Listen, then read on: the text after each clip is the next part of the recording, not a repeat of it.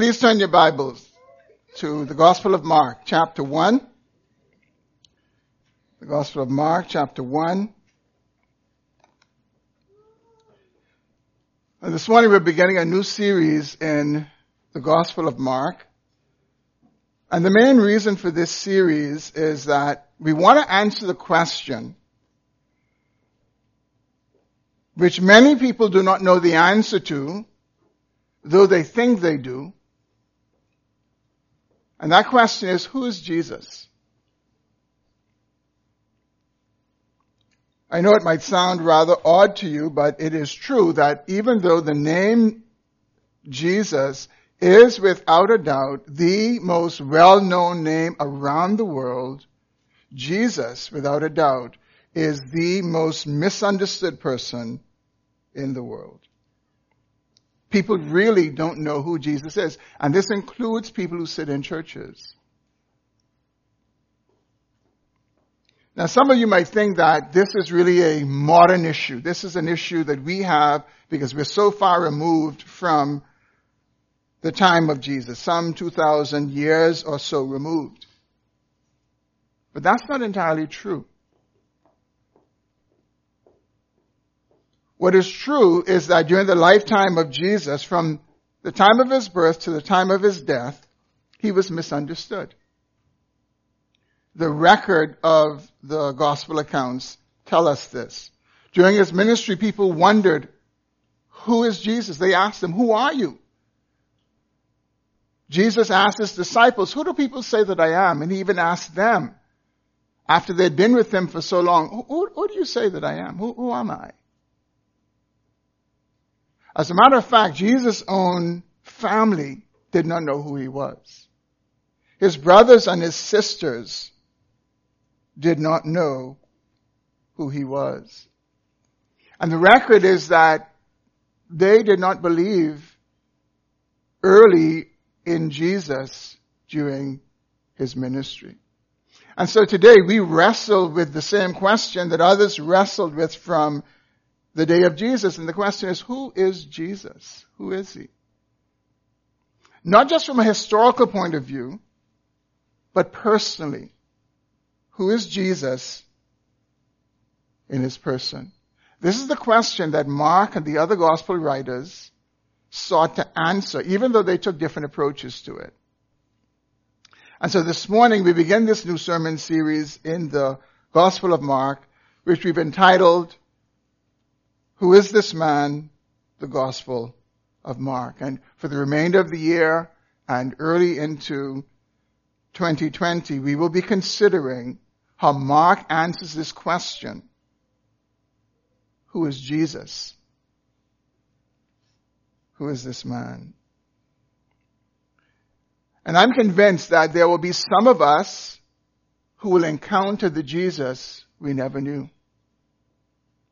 And my prayer is for all of us that we will grow in our understanding of who Jesus really is. Jesus is no simple person.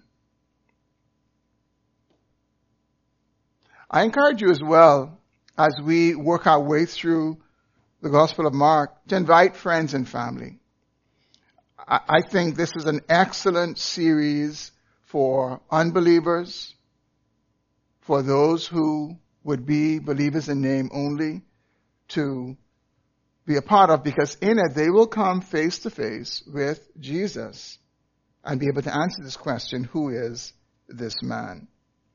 And so this morning I'll be introducing the Gospel of Mark, and we will be considering verses 1 through 13. Please follow along as I read. I will be allowing for questions at the end, so if any questions arise during the sermon, please make a note of them. We'll give an opportunity to have those questions answered. Mark 1, beginning in verse 1. The beginning of the gospel of Jesus Christ, the Son of God. As it is written in Isaiah the prophet, Behold, I send my messenger before your face, who will prepare your way. the voice of one crying in the wilderness, prepare the way of the Lord. Make his path straight. John appeared baptizing in the wilderness and proclaiming a baptism of repentance for the forgiveness of sins. And all the country of Judea and all Jerusalem were going out to him and were being baptized by him in the river Jordan, confessing their sins. Now John was clothed with camel's hair and wore a leather belt around his waist and ate locusts and wild honey. And he preached, saying, After me comes he who is mightier than I, the strap of whose sandals I am not worthy to stoop down and untie. I have baptized you with water, but he will baptize you with the Holy Spirit. In those days, Jesus came from Nazareth of Galilee and was baptized by John in the Jordan. And when he came up out of the water, immediately he saw the heavens being torn open and the Spirit descending on him like a dove. And a voice came from heaven, You are my beloved Son. With you I am well pleased. The Spirit immediately drove him out into the wilderness, and he was in the wilderness 40 days, being tempted by Satan. And he was with the wild animals, and the angels were ministering to him. Let's pray.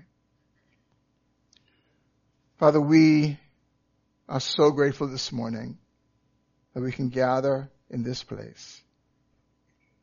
Thank you for our time of singing, a time of giving, coming to the Lord's table, memorizing scripture together, and now, Lord, sitting under the preaching of your word. We thank you for this. Would you open our hearts? Would you speak to our minds? Would you help us to answer in a personal way this big question, who is Jesus? I pray for your grace upon me this morning, that I may faithfully serve these whom I love, but who you love more. And Lord, help us to live in the light of what you say to us about the person and the work of Jesus Christ. This is our prayer in Jesus' name.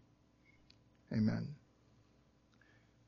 Well, the Gospel of Mark is the shortest of the four Gospels, and it has the distinction of being the first Gospel written.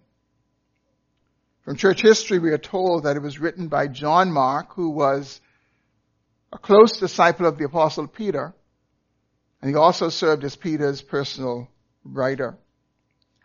Now, those of you who are familiar with the other Gospel accounts would be aware that Mark's Gospel begins very differently, in particular from the Gospels of Matthew and Luke. In the cases of Matthew and Luke, what they did is they took a somewhat lengthy introduction in their Gospels. They talked about the circumstances surrounding the birth of John, the birth of Jesus, and the genealogy of Jesus. But not so with Mark.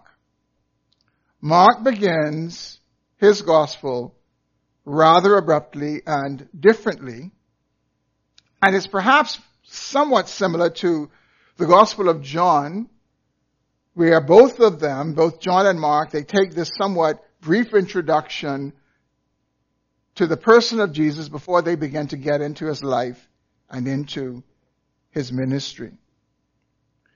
When you consider Mark's Gospel, when you consider what Mark has written, and we must remember that Mark is not just rambling and writing things down. Mark has a purpose in his writing. And when you study Mark's Gospel, you see that Mark's Gospel has the marks of what we would call well-written material. It's a well put together piece of writing. And they generally tell us that when you're writing, there are two very important things you need in writing. You need, first of all, a strong introduction. You need a very good introduction. And what you do in your introduction is you state what the main idea is that you are going to be elaborating on in the body of the writing. So you state right up front what it is you're going to talk about. And the second rule is that you need a strong conclusion. That in your conclusion, what you're supposed to do is you're supposed to restate what you said in the introduction and what you elaborated on in the conclusion. And that's what we see that Mark does in his writing. And here's the point that Mark states in the introduction, elaborates on in the body of his gospel, and then restates in the conclusion of his gospel. Here's the point. Jesus Christ is the Son of God, the promised fulfillment of God's redemptive plan. Mark states that right up front. He elaborates on that in the body of the gospel. What he does is, what he shares with us in the body of the gospel is to underscore and put in bold this central point. And then, to the end of Mark's gospel, we see him restating the very same thing.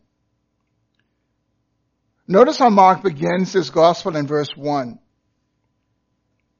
The beginning of the gospel of Jesus Christ, the Son of God.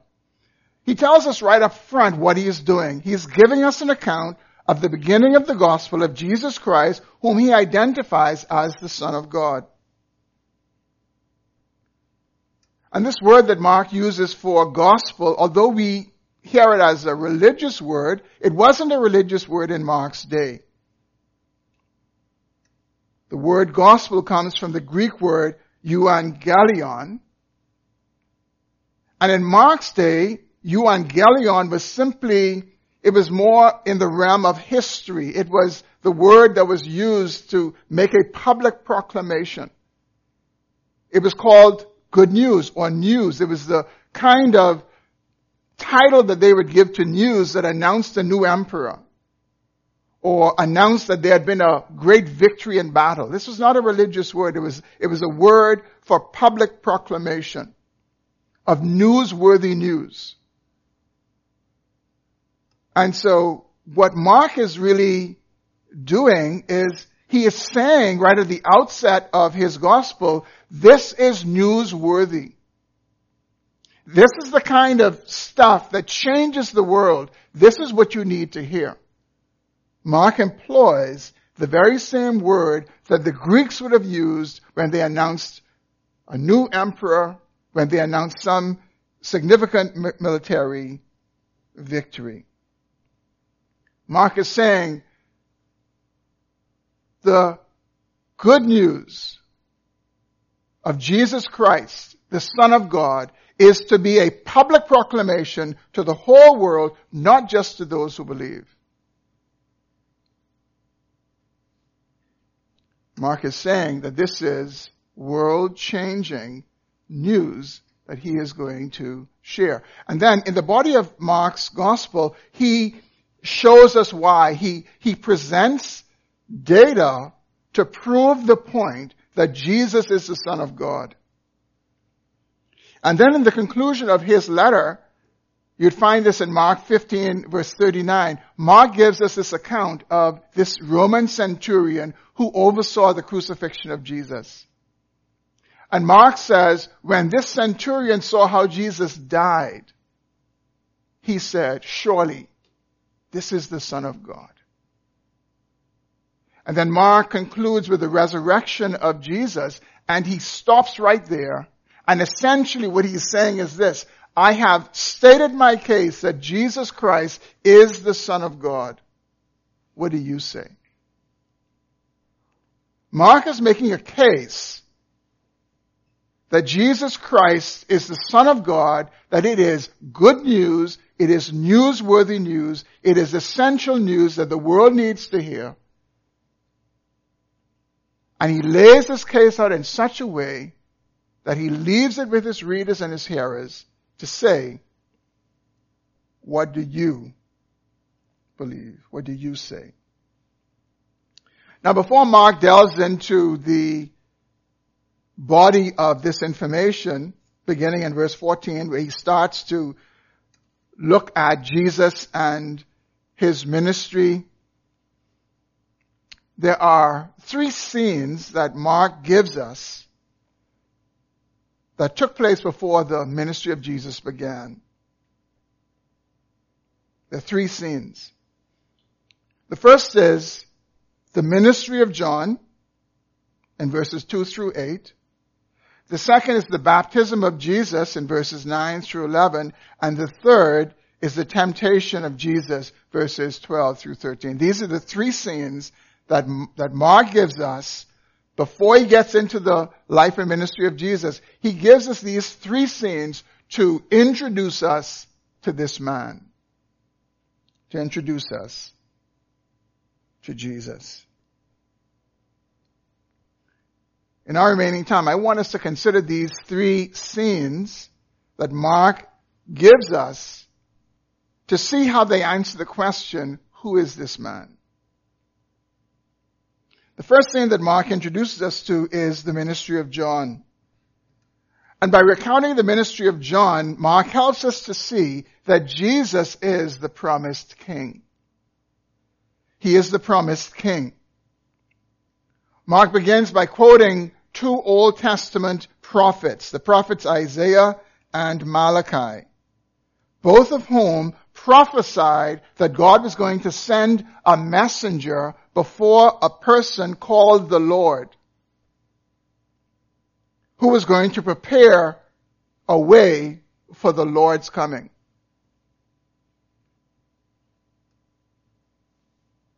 Now what we see in verse 2 is that Mark only refers to Isaiah, but he actually quotes from the prophet Malachi in verse 2. He quotes Malachi 3 verse 1. And he quotes from the prophet Isaiah in verse 3.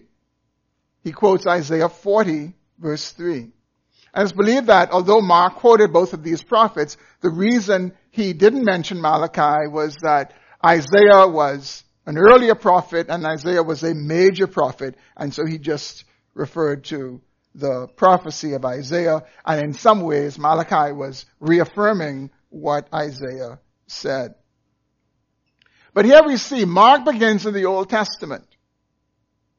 And by doing so, he makes a point. His point is clear. Jesus is not someone who just dropped on the scene and had a great following.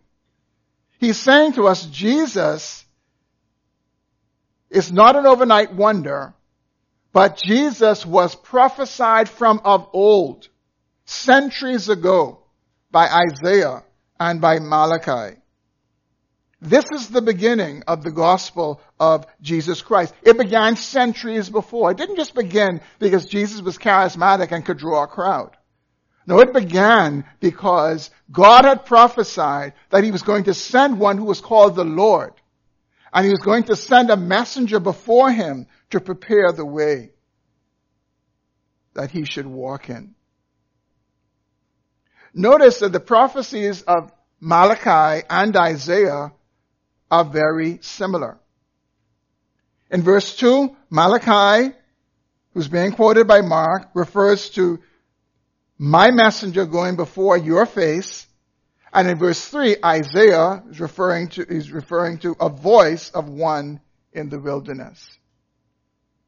Both messengers, if you would notice it, have been sent to do a preparatory work. They were to prepare the Lord's way. That's why both of them were, in both cases, they're talking about the same messenger, but each of them is saying he is going to do a preparing work.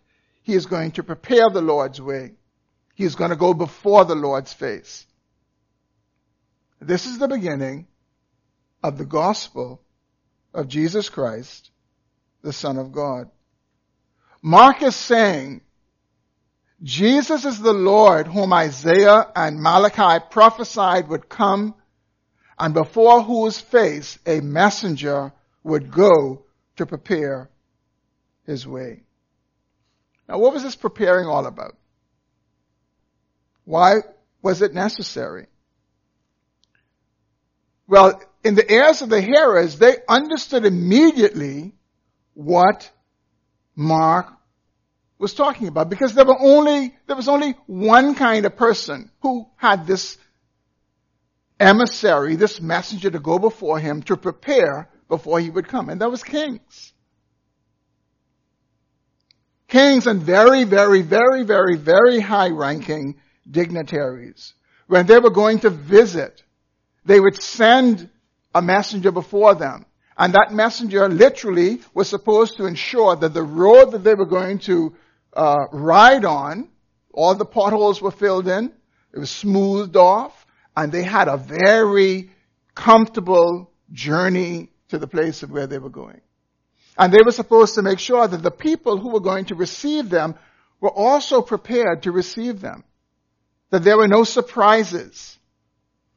And the people understood this. They understood this from the prophecy. And so even among faithful Jews, they expected that God would fulfill this prophecy. Now, even for us, though, this isn't far-fetched. I think a lot of us in the room are old enough to remember when Queen Elizabeth visited. Remember what the government did? They paved the road from the airport straight to Elizabeth Estates. That's right. Paved it. Whole thing. Wherever she was supposed to go, they paved it. And that's because a dignitary was coming. And you could rest assured that for that visit, Queen Elizabeth had emissaries to come to make sure that where she was going to stay and who was going to receive her, and that people were told, when you come into the Queen's presence, you are to bow and you're to do all these things. She had her emissaries to go before her. But it's the same idea here.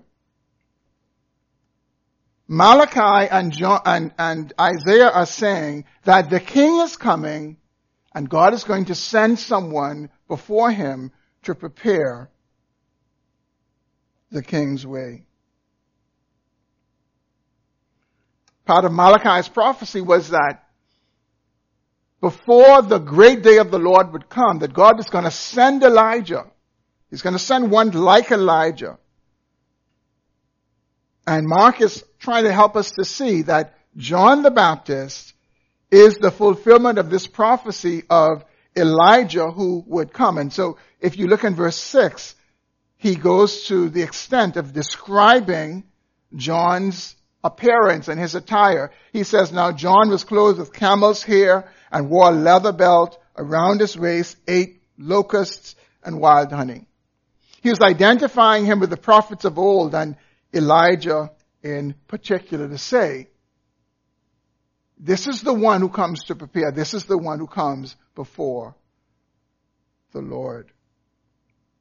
Now, when we look at verses 4 through 8, in which Mark briefly describes the preparation that John does, what we see is John is not busy repairing roads.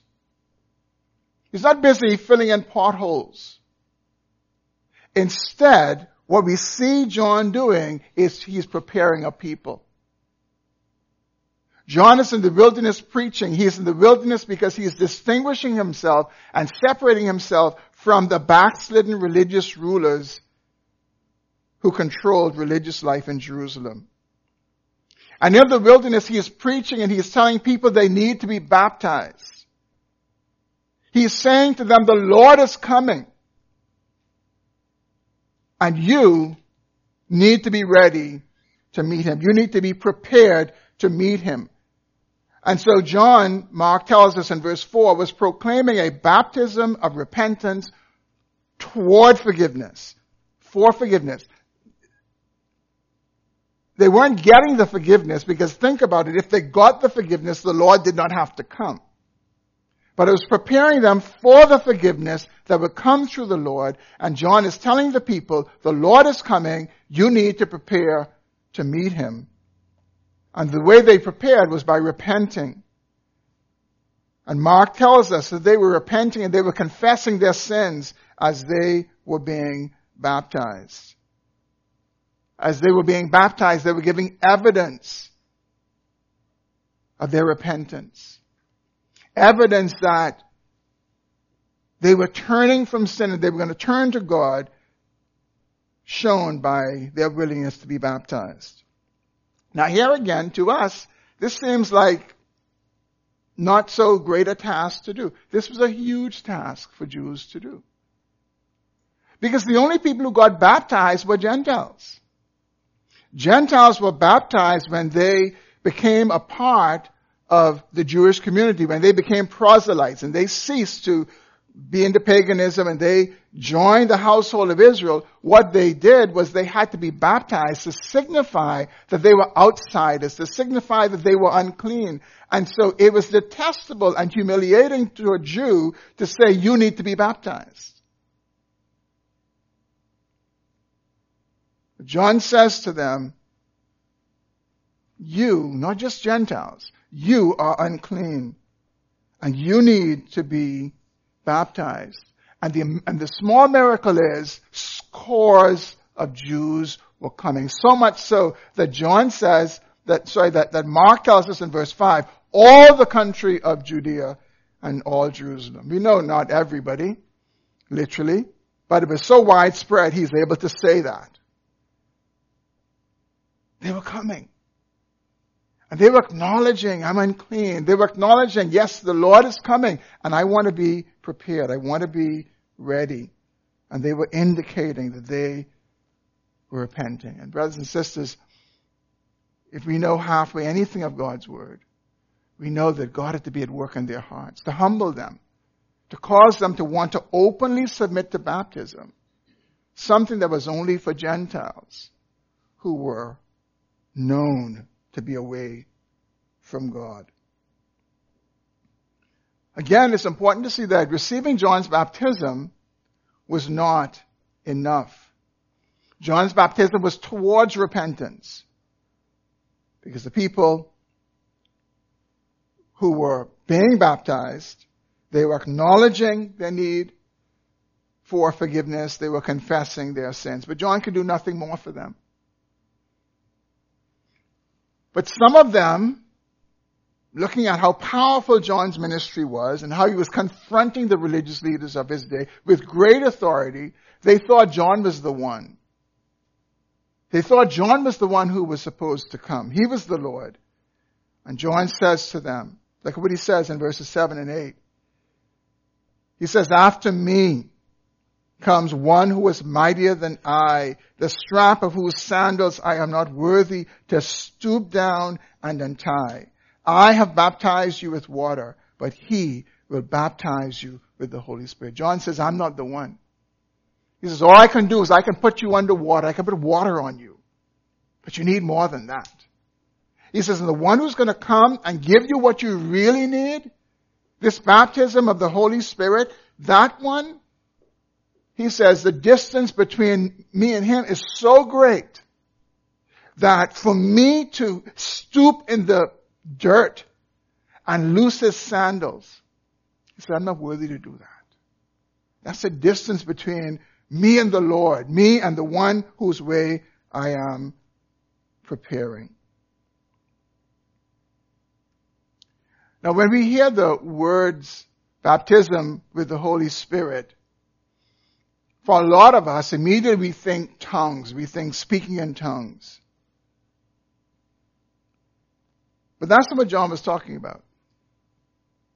The primary use and understanding of baptism with the Holy Spirit in the Scriptures, Old Testament, when you talk about the coming of the Spirit, and in the New Testament where the Spirit comes, is it primarily communicates salvation. It's a salvation term.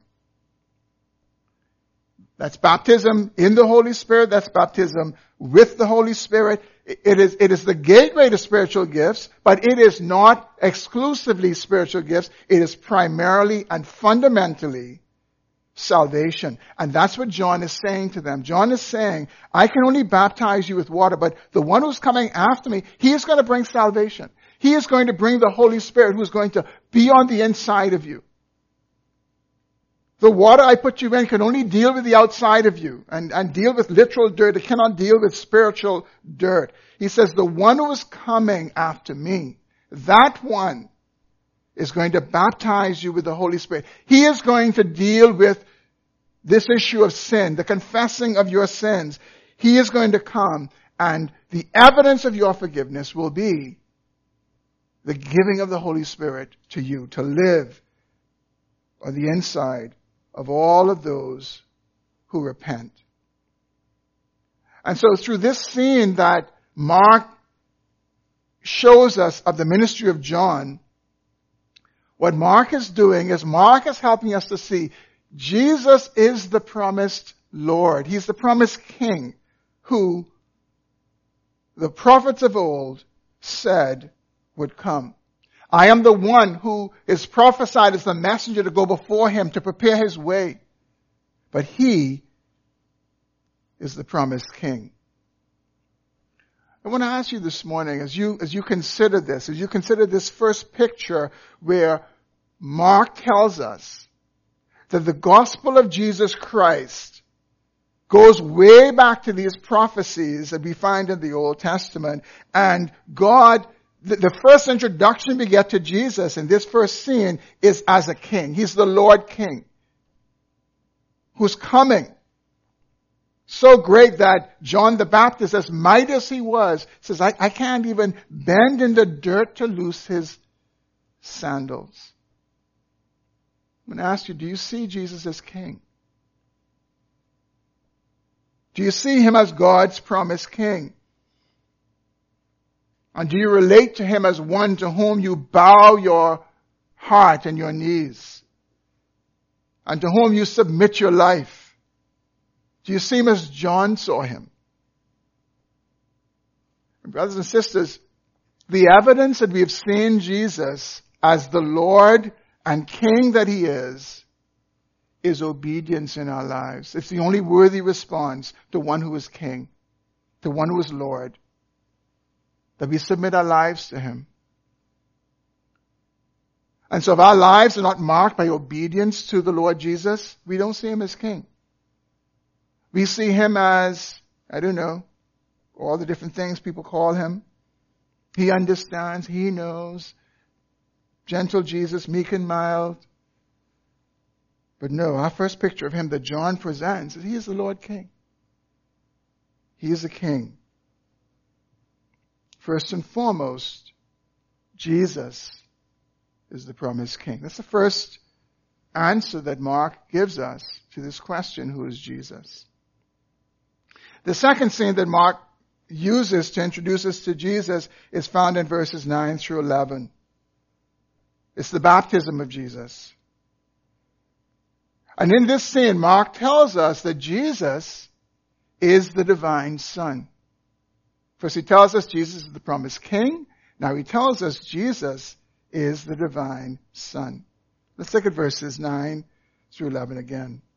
In those days, Jesus came from Nazareth of Galilee and was baptized by John in the Jordan. And when he came up out of the water, immediately he saw the heavens being torn open and the Spirit descending on him like a dove. And a voice came from heaven, "You are my beloved Son. With you I am well pleased." This is quite an interesting scene that Mark puts before us. On the face of it, as Jesus was being baptized, he looked no different from anybody else who was being baptized. He did not look like the divine Son of God. For starters, he was from the wrong city. He was from the city of Nazareth in the region of Galilee.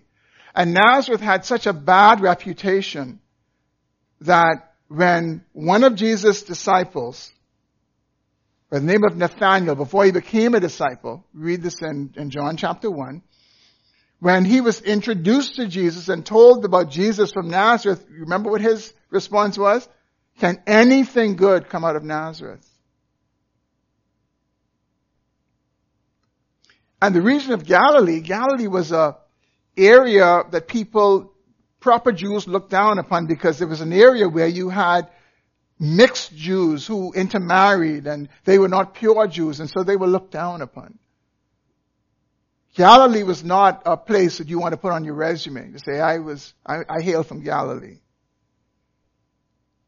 But that's where the sovereign Lord ordained that Jesus would be from. He ordained that Jesus would hail from a place of no reputation in Nazareth, not in Jerusalem. And see, brothers and sisters, we shouldn't pass over this lightly. We should understand God is not interested in impressing the world. He doesn't go to great lengths to impress the world. And neither should we. Neither should we.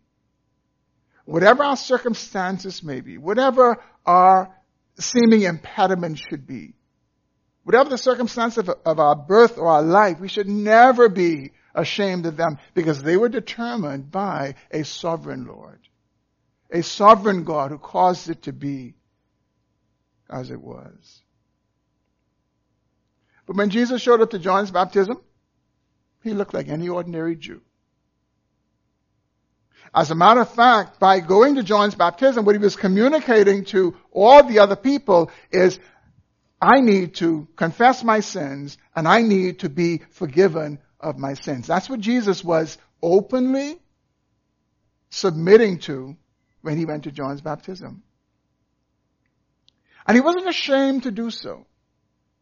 He didn't say, I'm doing this, but I just want you to know I'm the Son of God, and I'm not like the rest of you. No, he goes there, and they would have seen him as just an ordinary Jew who recognizes that he is a sinner and who needs to be baptized. But the big difference between Jesus and everybody else who was being baptized is he had no sins to confess. And so when he would have gone in the water, unlike the others who were confessing their sins as they were being baptized, he had no sins to confess. But there's this cloud over him. But he's no different. Just like everybody else.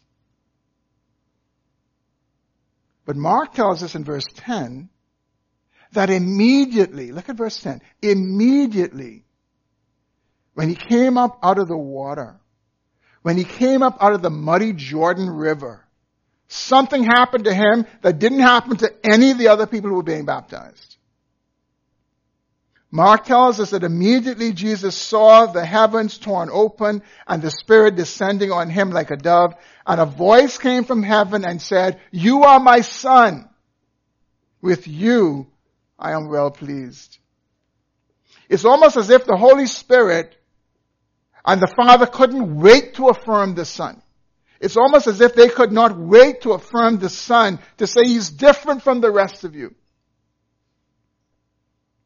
The Spirit descends on him as a dove. And the Father speaks. This is my Son. This is my beloved Son.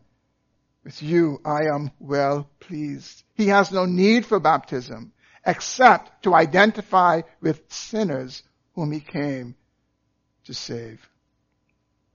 In his humanity, he is the Son of Man, but in his divinity, he is the Son of God. And here what we see is we see the picture of the triune God at the baptism of Jesus. We see the Spirit descending on the Son. God the Son is in the water. God the Spirit descends upon him, and God the Father speaks from heaven, "This is my Son, whom I love. With him I am well pleased."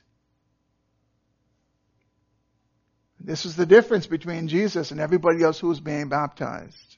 Heaven affirms him. Heaven affirms that he is different.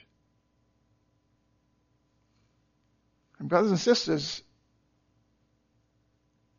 there is only one whom God has been pleased with and will be pleased with. This verdict will never change. God will never have another son with whom he is well pleased. He is pleased with one. This is his Son with whom he is well pleased. He is the promised King, And he is also the divine Son of God who is obedient to come to the earth to fulfill the Father's plan of redemption.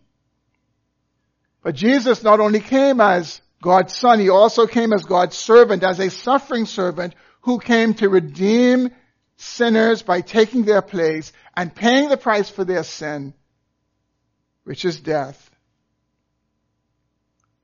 And here at his baptism, we see the picture of Jesus identifying with sinners and their sin. And we hear the Father's approval.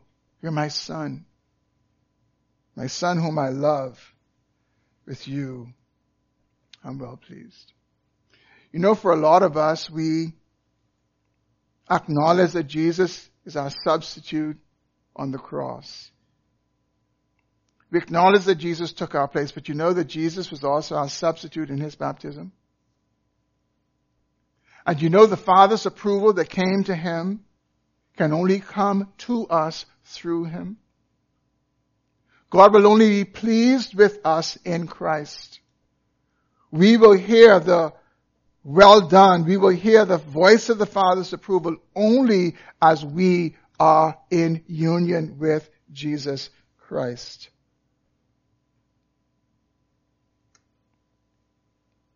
Jesus is the only one that God will be pleased with. And he will only be pleased with you and me and anybody else through his Son. The only one who has pleased the Father, the only one who can please the Father. And that's the second answer to this question, who is Jesus? Mark helps us to see that Jesus is the divine Son. Well, the third and final scene that John shows us as he introduces Jesus is the temptation of Jesus.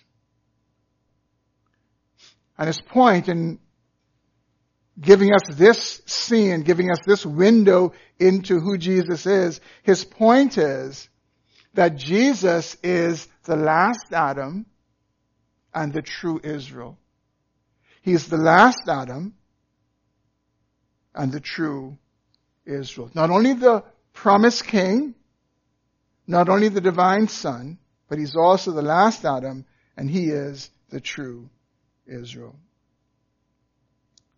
Notice in verse 12 how Jesus got into the wilderness. The devil did not lure him there. The devil didn't trick him there. Scripture says the Spirit drove him there. The Spirit compelled him to go there. And Mark tells us in verse 13 that when Jesus was in the wilderness, he was being tempted by Satan. And we tend to think that the temptation of Jesus was a very personal thing. It was just like a little spar between him and the devil. Satan bothering him and tempting him and trying to trip him up. But brothers and sisters, there was so much more than that. This scene of Jesus in a desolate wilderness, being tempted by Satan, being surrounded by wild animals, and being ministered to by angels, is a picture of the world as a result of the fall. It is a picture of a world that is in rebellion under the effects of the fall. And by the fall, I'm referring to the rebellion of Adam and Eve in the garden. In the beginning, in creation, God created everything perfect, in perfect harmony. God and man were in perfect harmony. Man and the rest of creation was in perfect harmony. The land and the animals were in perfect harmony. Everything was in perfect harmony. And then Satan tempted Adam and Eve to believe that God was holding out on them. That God wasn't really good. That God was withholding something good from them. And as a result, they rebelled and they disobeyed God. And as a result, we have what we refer to as the fall. The lush garden becomes a bare wilderness. The tame animals whom Adam could call and name, they all became hostile to him and hostile to one another. Now you're probably wondering, what does this account of the temptation of Jesus have to do with Jesus being the last Adam and the true Israel. So let me try to explain. There's a very interesting, very small, almost unnoticeable title given to Adam in Luke 3:38. In Luke 3:38, Adam is given this title, the Son of God. So when you read the genealogy of Jesus, it starts with Jesus, and it ends with Adam, and the last words are the Son of God. Adam is the Son of God.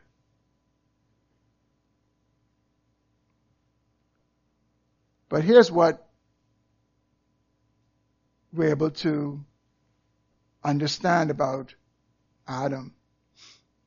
Adam failed. Adam rebelled. He was not a son with whom God was pleased. The Apostle Paul gives us further insight into the identity of Jesus in 1 Corinthians chapter 15, verse 45, when he writes, "Thus it is written, the first man, Adam, became a living being, and the last Adam became a life-giving spirit." And just as the first Adam, the one created in the garden, was tempted by Satan in the garden, the last Adam, Jesus Christ, was tempted by Satan in the wilderness. But unlike the first Adam, who failed, the last Adam succeeded. He overcame all of Satan's temptations. And when you consider the three named temptations that we see that Jesus faced in the wilderness, when you go back and you study the temptation that Adam and Eve faced in the garden, the same elements are involved in their temptation, which was multiple parts of what was enticing them and what was driving them to rebel against God. And Satan comes to the last Adam and he uses the same sensual temptations to try to get him to also rebel. The last Adam, Jesus Christ, succeeded in the wilderness, while the first Adam failed in the garden. But Jesus is not only the last Adam who pleased God in the wilderness, he is also the true Son, the true Israel, who pleased God in the wilderness. In the Old Testament, God saw and called the nation of Israel his son. Collectively, he saw the nation of Israel as his firstborn son. So, for example, in Exodus chapter 4, 22 through 23, we read, this is the Lord speaking to Moses, "Then you shall say to Pharaoh, thus says the Lord, Israel is my firstborn, and I say to you, let my son go, that he may serve me.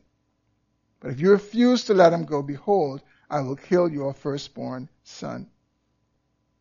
And we know the story, most of us, I believe, that eventually Pharaoh allowed the children of Israel to leave. They went through the Red Sea, which was typical or symbolic of baptism. Then they went into the wilderness for 40 years where they were tempted. And they failed every single temptation.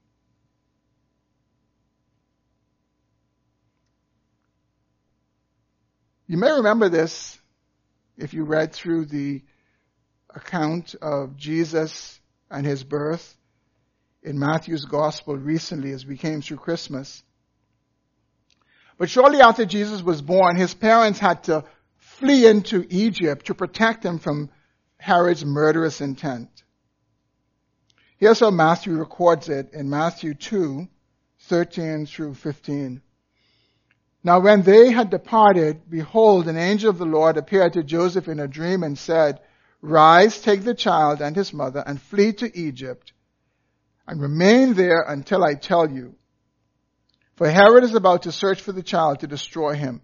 And he rose and took the child and his mother by night and departed to Egypt, and remained there until the death of Herod."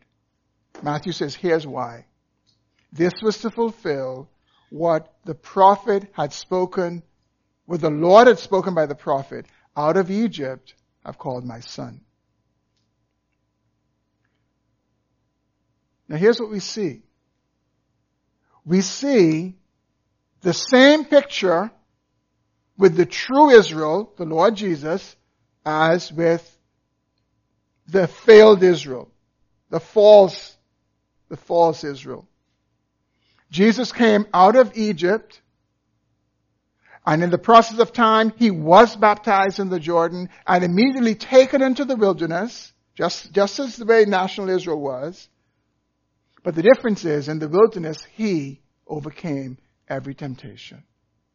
In the wilderness, he succeeded where the nation of Israel failed. He succeeded at every single point. And there he was in the desert, being tempted 40 days, one day for every year that Israel was tempted in the wilderness. Brothers and sisters, these are not accidental things we're finding in our Bibles. This is the God of history. This is the God who is teaching his people, who is laying this out that we might see it. Giving us the patterns, giving us the types that we can see it. And this is what Mark is doing. Mark is laying this before people. He's saying this is who this is. He is the last Adam. He is the true Israel. He is the one who succeeded where Adam failed. He is the one who succeeded where Israel has failed. He is our hope.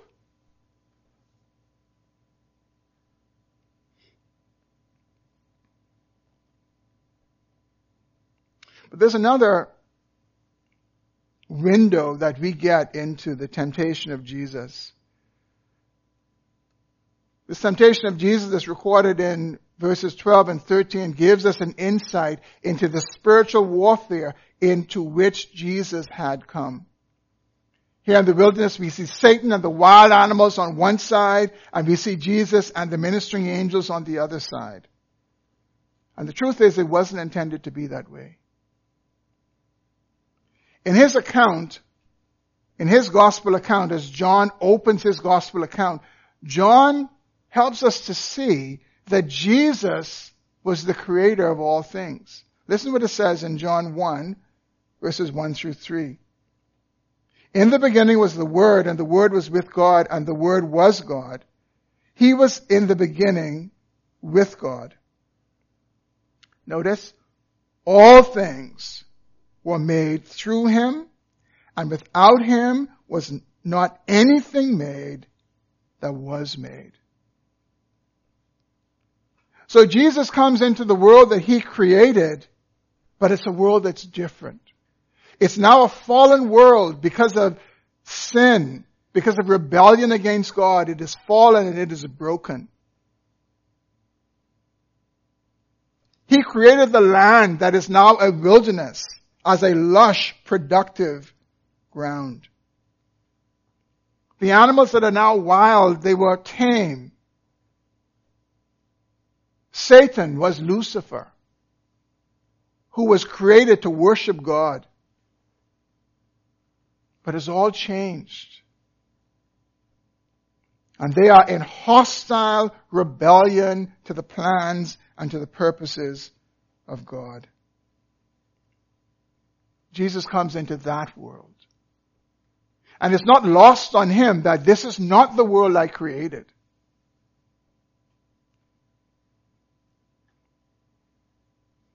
It's now a world in hostile rebellion against God. Jesus has come into the belly of spiritual warfare.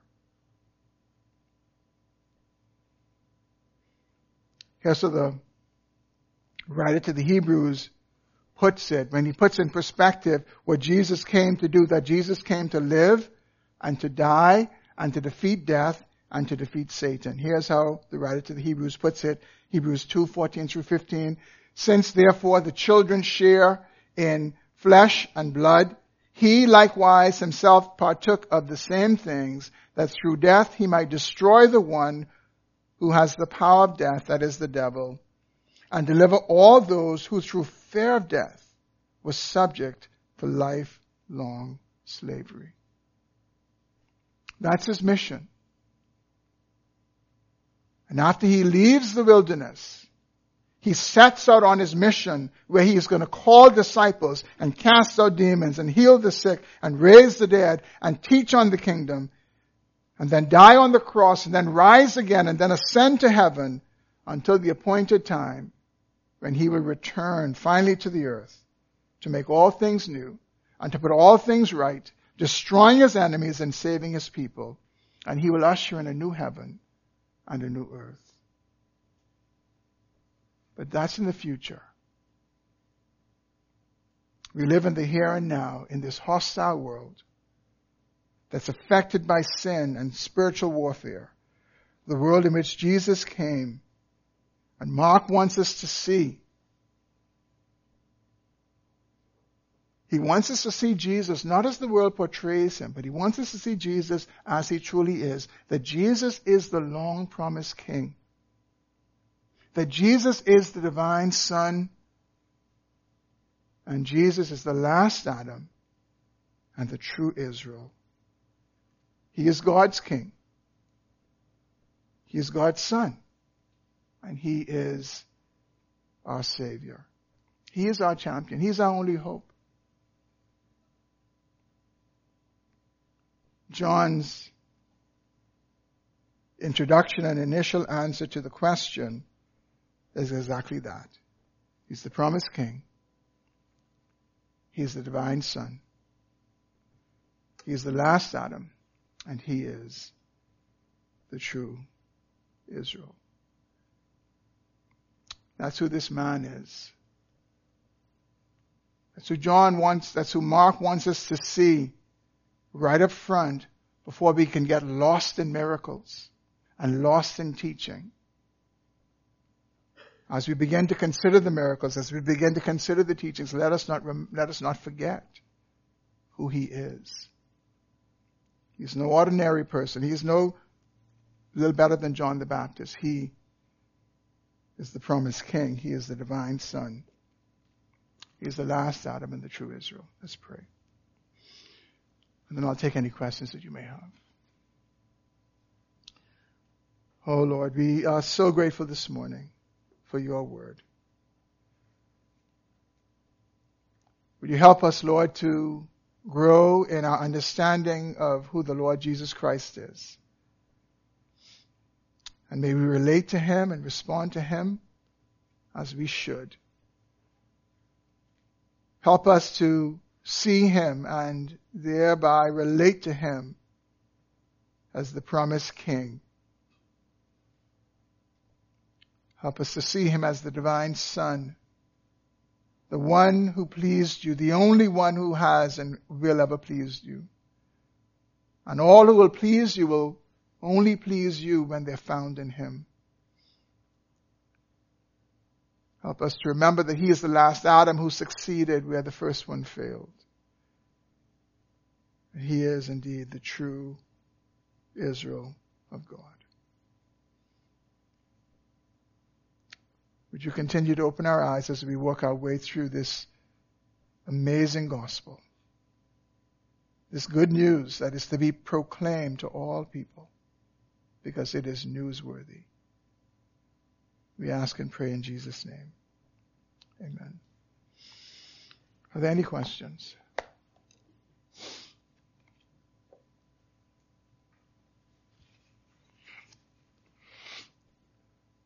I know that was a lot of information this morning. Any questions? No?